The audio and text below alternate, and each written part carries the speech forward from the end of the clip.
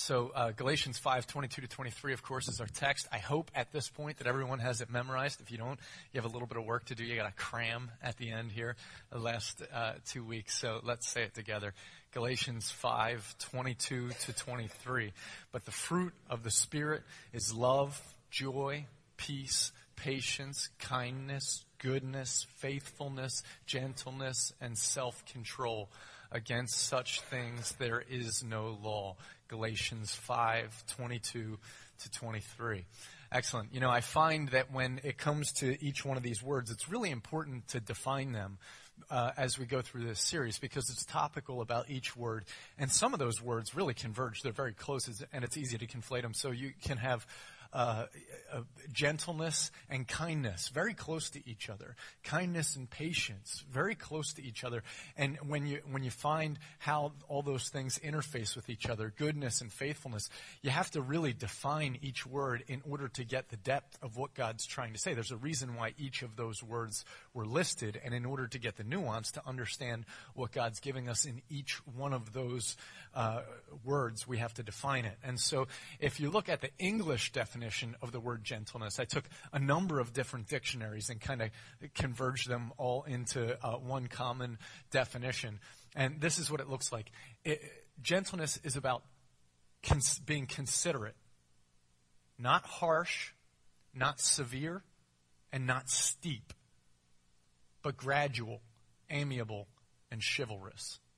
See, there's two things at work there. One is talking about a gentle slope. So a gentle slope as opposed to a steep slope. And that's kind of like something that's physically gentle. But then there's also the relational side of it, which has to do with the amiable, chivalrous, not harsh, that type of thing. And when we look across the pages of Scripture and we find the word gentleness, there's some contextual clues that really help us. In general, when you find the word gentleness in Scripture, all across the New Testament especially, gentleness has to do a lot with how people deal with each other in the midst of conflict. So if they don't agree about something, the Bible urges people to be gentle with one another in the midst of that conflict. Particularly, gentleness in the New Testament has a lot to do with the words that we use, how we communicate with each other. So this idea of gradual, slow, easy, amiable, chivalrous, with respect. As you know, one of my favorite pastimes is surfing. And when you go to the beach in the summer, the waves are really small. And so there's not much surfing to be had. But there's something that's recently come to the East Coast from Hawaii and the West Coast, which is called SUP boards, stand-up paddle boards. Have you seen this, where people kind of are just standing out there in the ocean and they're standing on a board just paddling along, almost like they're paddling a kayak, but they're standing up on a board. And you can also surf with these things, and you can surf on waves that are only about this big because there's so much flotation on them, it doesn't take much to make them surf. Well, I have a couple buddies down at the shore who let me borrow their SUP boards because there wasn't enough wake for enough swell for the short board to really float that well. And I found that it was a whole new game. When I would get on the board and I'd ride the wave, I'm used to a little board. And these little boards, if you have a nice wave with a lot of speed, you can snap turns. That's what it's called, a snap turn. If you're carving on the face of a wave, you can turn it really fast. But these big, long boards, when you turn them, if you try to turn it real fast, it's just going to go like, and you're like expecting it to move, and it doesn't, and you just fall off the board. And the guys who were letting me borrow the boards, they were all laughing at me. And they're like, you got to learn to finesse that thing, buddy. Because I'm used to being able to snap all around. And that word finesse has something to do with gentleness. Okay? Finesse it. It's slow movements. Long, slow movements instead of quick, snappy movements. And that's why it says not harsh, not quick, not steep, but slow, gentle, amiable. And that's across the pages of Scripture. Hey, Ted, man, good to see you, buddy. Across the pages of Scripture, there's this picture of, if we're going somewhere with someone, we need to be gentle and slow. Now, there's two Greek words that we translate into gentleness, okay? Two Greek words. Again, it's funny how sometimes we have one English word, but underneath of it is a number of different words that actually mean different things. And you know that probably the most common one is the word love. When we say love, but in the Greek there's all sorts of different words for love that we all put into one category in the word love. Well, it's the same thing with gentleness. There's two words that we tend to translate. And those two words are similar but different. One of them is apikia. And apikia, that word has to do with general courtesy. Okay, it's similar to the Greek word phileo, love, brotherly love. It's that we show common respect to each other. Okay, so when we're in conversation, we use appropriate etiquette, appropriate manners, say please, say thank you, talk nicely to each other, don't be harsh, show general respect to each other. That's a level of gentleness. We translate that word apikia into gentleness. That can also be forbearance, or not forbearance, that can also be fairness. So being fair, equal, being nice to each other. But then the second word, prahotes, that Greek word, actually, that one means, we translate that another way as well. And that word is meekness. Okay, so gentleness and meekness are the exact same word in the scripture. It's a Greek word called prahotes. And that word, where it says the meek will inherit the earth, that could be translated the gentle will inherit the earth. That word, the meek will inherit the earth, is the exact same word that we have here in Galatians 5 that says gentleness. So this word, this fruit of the Spirit, could be either gentleness or it could be meekness. It's the same Greek word, no different. We translate it different, but it's the same word. Okay, so what we're saying is this prahotes is different than just the general respect of being nice with everyone. This particular word, that's the fruit of the Spirit, has to do with meekness. And what's the difference between meekness and the general respect? I mean, one has to do with I'm being nice to everyone, showing a basic respect. But the difference between meekness, prahotes, this word carries with it an understanding that I'm in a position of advantage. That's what it means. So if I have power, or if I have strength, or if I have advantage in a relationship, if I am now extending gentleness, if I'm restraining my power in order to be generous to you, that is prahotes, that is meekness, that is gentleness. This is a gentleness that's not just using my manners and common courtesy with everyone. It's saying I could go harder, and instead I have the authority, but I am going lighter on you. It carries with it an understanding that there's authority and power in the situation. This word gentleness here, okay? So this is what Paul, do you remember, this is so funny, I love this. In 1 Corinthians 4, Paul's dealing with the church in Corinth, and they think this thing about Paul. They get so upset because, you remember, we went through that big series in 1 Corinthians, and remember what they got all worked up about? They loved when the super apostles would come in, and they'd speak with profound language, and they'd bring great authority and all of that, and they'd push, and they'd pound the pulpit, and, and they loved that. And then Paul would come in and just tell them the truth, and then they were like, they didn't really have respect for him. They're like, you don't seem to carry a whole lot of authority. And then this is one of the things that Paul says to them in 1 Corinthians 4:21. He says this, what do you wish? Shall I come to you with a rod or a whip? Or with love in a spirit of gentleness, meekness? That's that word. So do you want me to come with the rod? Do you want me to pound you? Or do you want me to come with prahotes, a position where I have authority, but I'm choosing to be gentle with you? Okay? And that again is carrying that picture that gentleness, that this fruit of the Spirit, gentleness, assumes that you're coming from a position of authority, coming from a position of advantage, coming from a position of power. And, when it comes to dealing with relationships where one person has an advantage and the other person is disadvantaged, the opposite, what would be the opposite? If a person who has the power and the advantage, instead of being gentle, if they went all the way the other way and were super harsh, what would we call that? Cruel? It's a good word. Abusive, maybe? So if I am abusing, that means I'm abusing my position of authority. I'm abusing my power to be harsh and cruel. Okay? And so when we look at our society right now, we look at the laws in our society, our world has come a long way with trying to put laws in place that protect from abuse of authority, don't they? I mean, we've grown a lot when it comes to child abuse, when it comes to spousal abuse, when it comes to sexual exploitation, when it comes to all sorts of things like this. There's many laws that have been put in place to help protect the disadvantaged. But it's funny how no matter how many laws are put in place, the problem doesn't seem to go away, does it? It doesn't really seem to go away. And we would think that it would really curb all the behavior. But, the fear of the repercussions of being caught in the abuse of power don't seem to be able to stop abuse. And why is that? Well, there's a number of different reasons. But one of the reasons is because when it comes to the psyche of fallen humanity, when it comes to what happens in our hearts and our minds because of sin, it's really complicated how we interface with each other. And law can only go so far to stop those things. Right? So let me put it this way. If you're out on the playground and one kid jacks another kid, pop, that kid's going to get in trouble, maybe suspended from school, right? But what about the kid who was over in the corner and he was kind of making faces at that kid, sticking his tongue out or whatever? If he gets caught, well, of course, he's not going to get in quite as much trouble because he didn't break the other kid's nose, And so there's degrees, but sometimes, somewhere along the line, there is stuff that the laws don't punish for and that you can get away with, that isn't extending kindness, that isn't showing courtesy, that isn't showing apikia.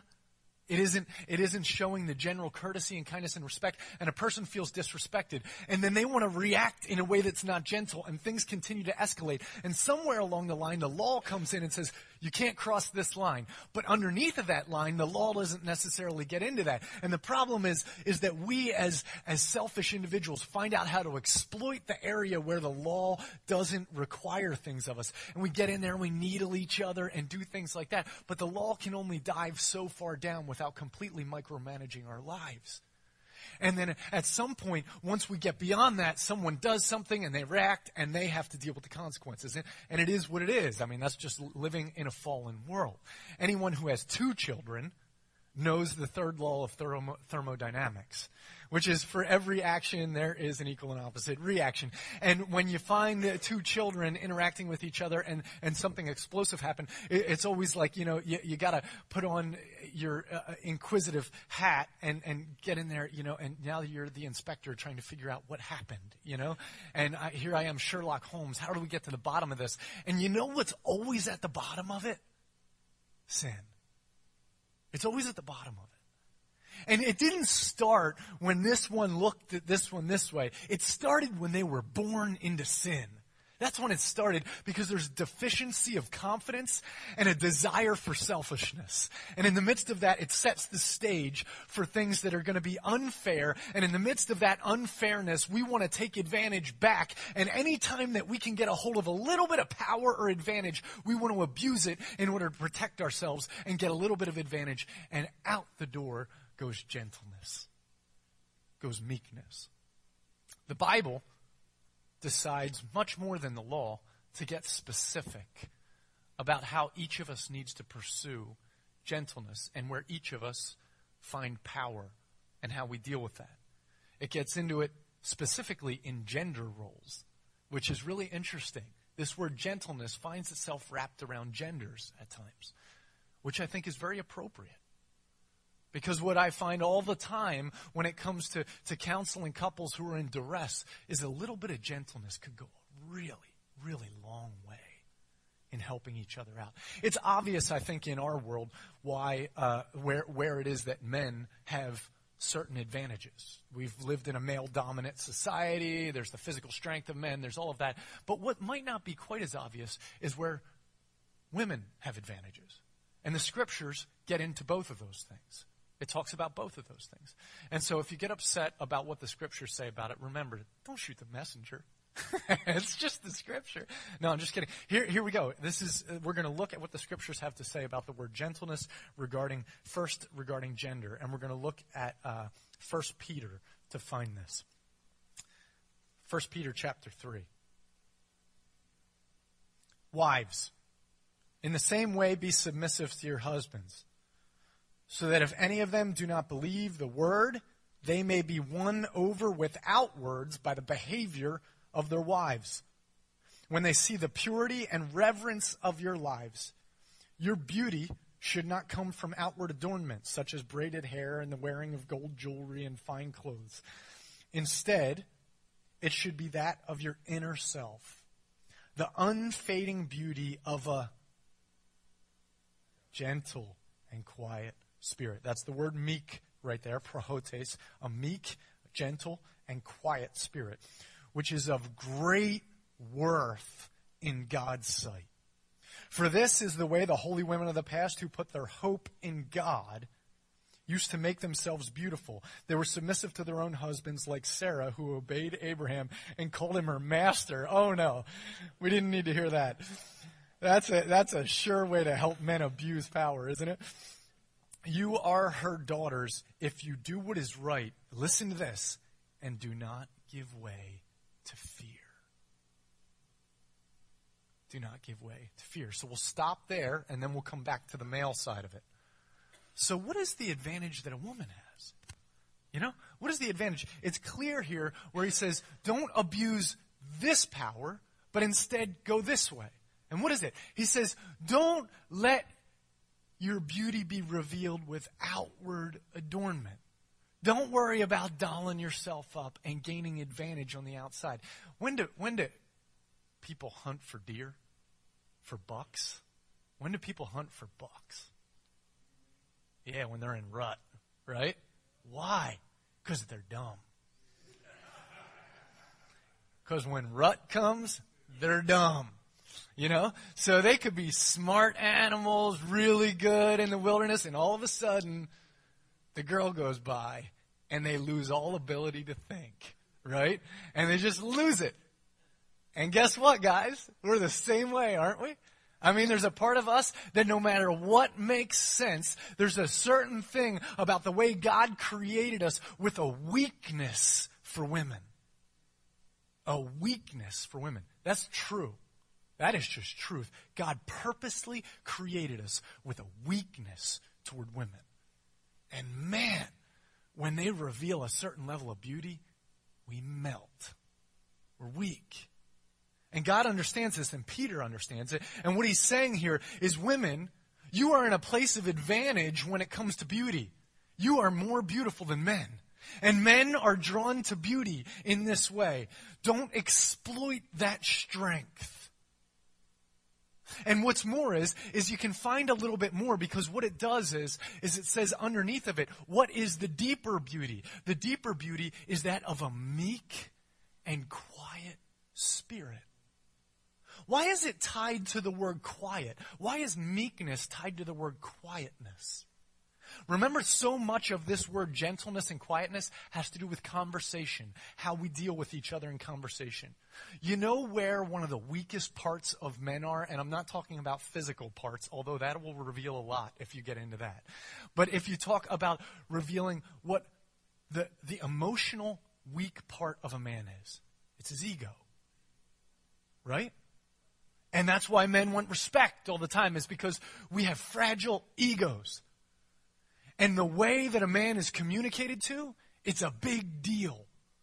That's why consistently when it talks about the roles of men and women, it says, women, the way you submit to your husbands, it says submit to one another in love. And then it defines how we each submit to one another, how we curb our advantage and help out with their disadvantage. And the way it says to women, be careful with the way you deal with your outward beauty, and be careful with your words and the way you communicate toward your husband. Why? Because they have fragile egos, and because when it comes to sexuality, there's a problem. You know? So be careful on both levels. On both levels. That's the advantage. Now, here's how this works. Here's how this works. If a woman wants to be beautiful, and a woman does want to be beautiful, every woman wants to be beautiful and wants to be seen as beautiful. And that we'll get to the other side of this and how it goes the other way. But if you're afraid, it says don't give in to the fear. Remember, that was how it ended. Don't give in to fear. Why? What does that have to do with it? Well, if you're in a society that tends to be male dominant, and if you're in a society where men are strong and they don't get it sometimes, and they're not always going to be looking out for my needs or whatever, well then if a woman is afraid, what's she going to want to do? Figure out how to protect herself and how to take advantage. What's her own resource? What does she have to use so that she can get what she needs? You know? And so there's a couple natural places. One is with beauty, and the other is with words. Okay, they're the two big places where a woman can take advantage, where she can gain control. And when she's afraid, she will use those two things inappropriately to take control. But if she can trust God, then instead of trying to use those things for control, then she can hold back. And she can be meek about her beauty, and she can be quiet. And I don't mean quiet like not talking. I mean not super critical or bitey with the mouth. And when that happens, it reveals a deeper level of beauty. And guess what? It makes that woman very, very attractive. Think about this for a second. There are women all over Hollywood who have all sorts of physical beauty. And yet they reveal, oftentimes by the headlines that you read, that there's a deep level of insecurity underneath of them, right? And they're doing things all the time to try to fill up a void. And even though there's all this physical beauty, that physical beauty is by no means building confidence. What it's actually doing is trying to use that exterior commodity, that resource, in order to gain advantage because there's a sense of deficiency underneath. And then you look at someone like Mother Teresa. You ever seen pictures of Mother Teresa? Wow. Wow. Unbelievable. On the physical side of things, she is not what Hollywood would call beautiful. You know? And yet, even when I look at a picture of Mother Teresa, I still see beauty when you look at the smile that she carries and what's in her eyes. And every one of those wrinkles reveals the character of God.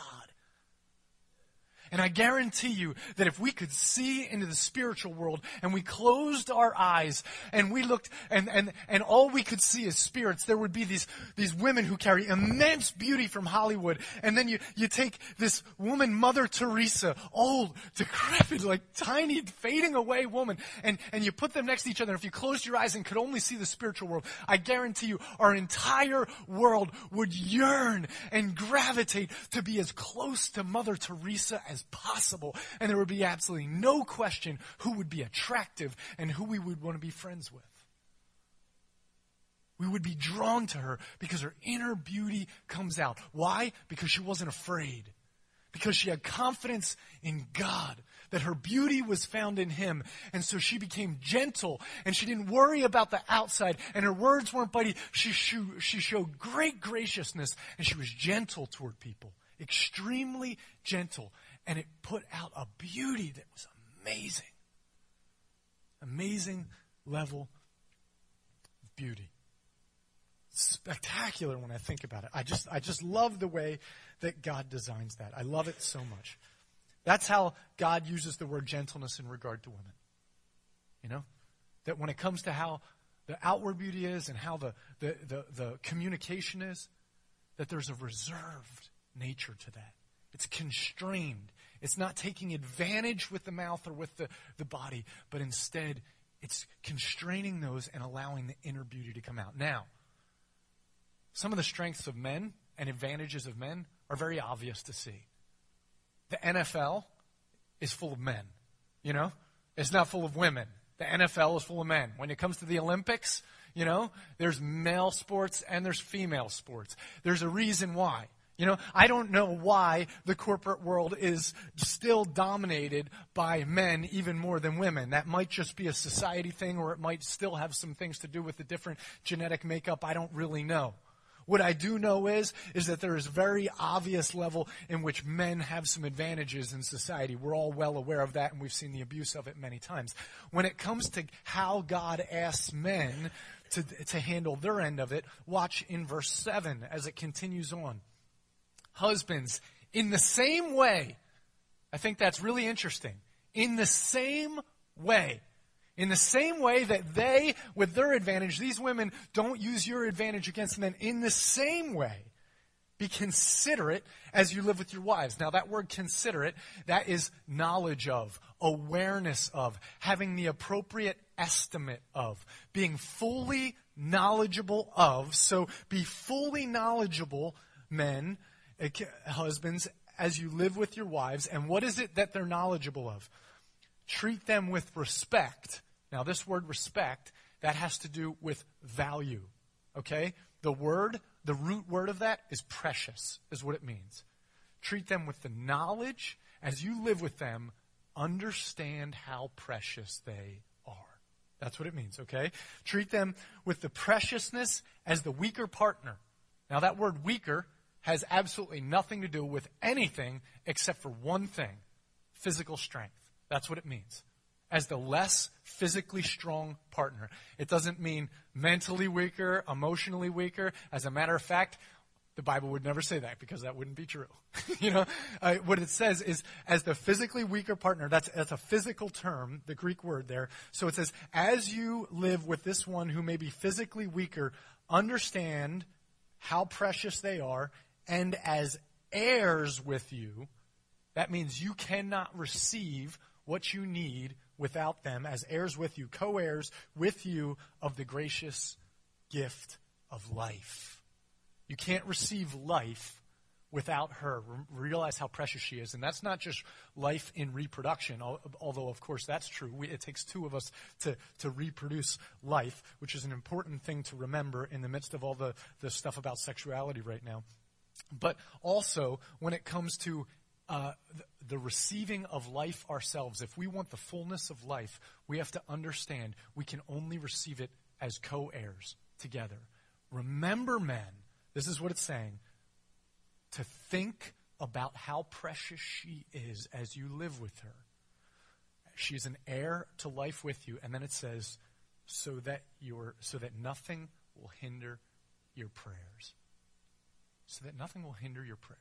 What does that mean? Well, what it means is I could say, God, man, I want to do so much with my life if I'm a driven man. This is what I want to accomplish for you and with my life, God. If I'm a godly man who's wanting to do stuff for God, God, this is what I want to do with my life. If I'm not godly, this is how I want to stick my chest out. This is what I want to accomplish with my life. Here's what I want. I want this to happen. I want that to happen. I want to have this kind of house. I want to do this kind of thing. I want to accomplish all this. And what the Bible's saying is your prayers will be completely hindered. You will not see the fulfillment of what you really want in life until you learn to know how precious your wife is.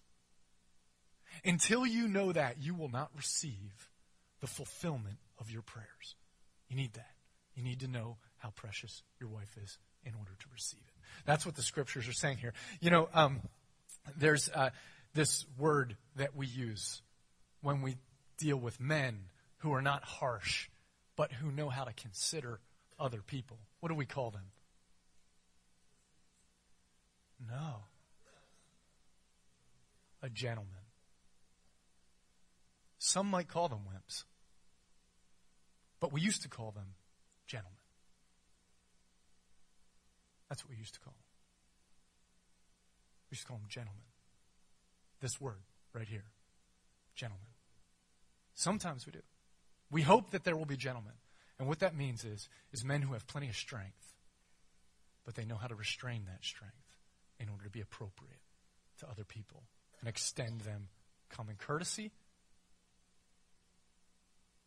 apikia, and to show them meekness and forbearance, prahotes. Okay? And that is what a gentleman is. Remember the old animated movie, Beauty and the Beast? It's all about this. It's all about it. That's what the whole movie's about. Remember, there's two men in the movie. One of them is a beast, and the other one's a true beast, Gaston. He's the true beast, and the other guy still has fear. Both of them have fear, and then there's this woman, Belle.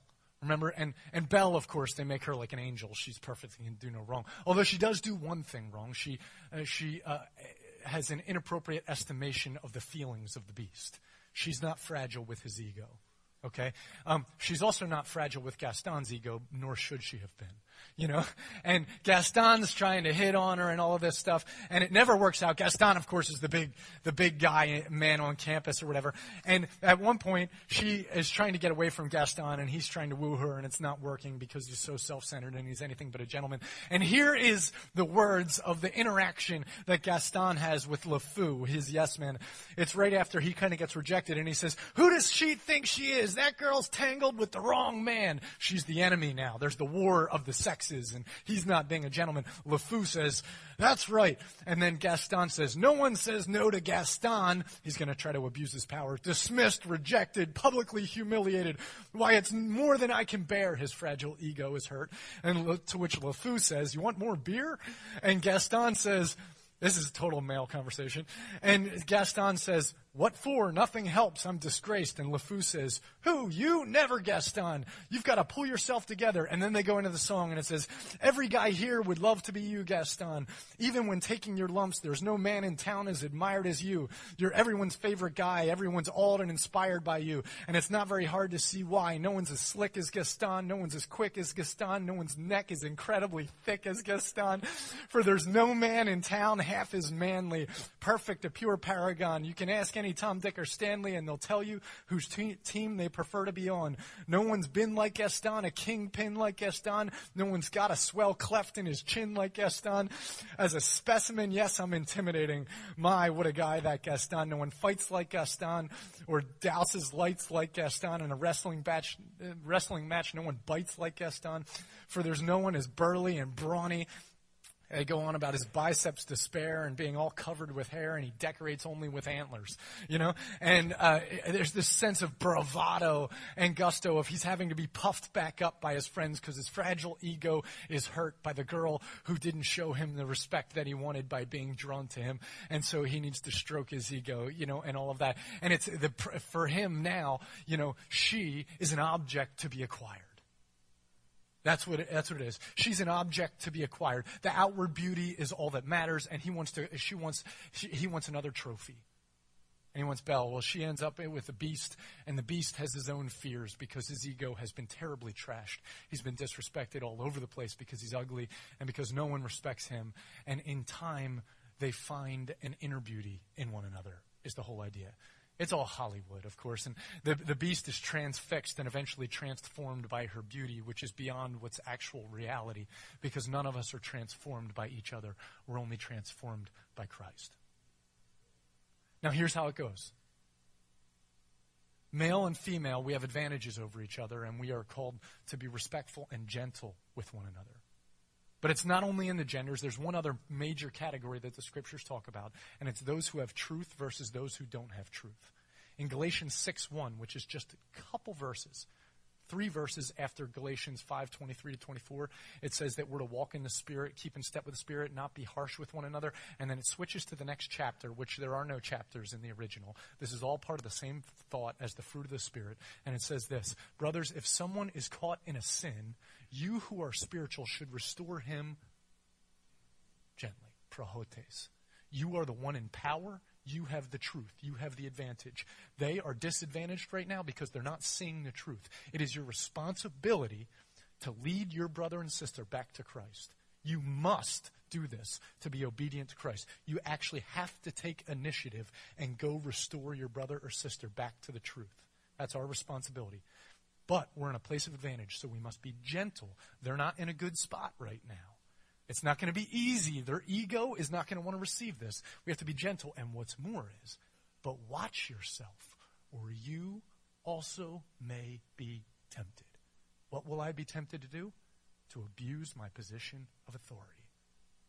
Prohotes, to be judgmental, to be condescending, to think I'm better than them. Meekness is close to humility. Prohotes is also sometimes translated as humility. I got to be careful. It goes one more time and shows us another place where we have advantage in truth, and that's in 1 Peter, back in the same passage we were in 1 Peter chapter 3. This word is used again, and it's this time it's further down in the chapter. And I think I only gave Dave verse 15 to put up on the screen there, but I'm going to read to you from verse 13. Who is going to harm you if you are eager to do good? But even if you should suffer for what is right, you are blessed. Listen to this. Do not fear what they fear. Do not be frightened if someone's going to take advantage of you and you're going to be disadvantaged. Don't fear. Verse 15, but in your hearts set apart Christ as Lord. Always be prepared to give an answer to everyone who asks you for the reason for the hope that you have. but do this with gentleness and respect. Okay? So here it is again. If I have the knowledge of the truth, if Christ is my Lord, then I don't need to be afraid of what anyone can do to me, because I'm going to spend eternity with God in heaven, and I am an approved child of God. So I am in a distinct place of advantage. And if everyone else has to worry about controlling their circumstances, I don't have to. I can submit to an inappropriate governing authority. Why? Because Christ is my true king. If people are taking advantage of me, it's okay. Why? Because Christ is the one who truly protects me. And I can stand in hope no matter what my circumstances are. And if I do, I should expect that people are going to say to me, why in the world do you still have hope? And I should answer to them this, with gentleness and respect. I should say, you know why? Because I found out that I can't control my life, and I'm a total mess. And yet Jesus always seems to provide for me. That's gentleness. It's not, because here's the truth, moron. And you need to get in line. And so often that's been the message of the church to the world. Hello, get in line. You're missing it. You guys are clueless. That's not gentleness. What this is saying is respond to the world around us. If we are in a position where we know Christ is Lord, then with gentleness say, man, we're in the same place. You know, we are in the same place. I need Christ. You need something too. I've just found him to be really helpful. And I think he can help you. Gentleness. Gentleness. That's it. This is why Jesus says, the meek will inherit the earth. The meek will inherit the earth. Because those who have strength find that strength effective when they use gentleness. Jesus is the example. He comes as king, comes into Jerusalem, gentle, and riding on a donkey. Zechariah 9:9. Quoted in Matthew 5. Gentle, riding on a donkey. What does Jesus say to us? Come, this is how he says it. This is in Matthew 11:29. Take my yoke upon you and learn from me, for I am gentle and humble in heart, and you will find rest for your souls. You know what gentleness reveals? It does not reveal weakness. You know what a gentleman reveals? Not weakness, strength. This is not a lack of authority. When Jesus gets off the colt, the foal of a donkey, this tiny little thing instead of the war horse, what's the first thing he does? He goes into the temple and he wreaks havoc. And he tears that place apart with strength and with authority. But he's not trying to come at people mean. He's trying to defend what he needs to defend. But he comes so low on the colt, a foal of a donkey. And we are called to bring immense authority to this world. True authority doesn't need to abuse power. It has the ability to be gentle with confidence. Oh, that we would have the confidence of knowing that we are loved children of God, that we are living for all of eternity with him. And we don't have to defend God or defend ourselves. We have to help lead those who are disadvantaged around us. And when we do it with truth and with gentleness. Amen? Let's pray.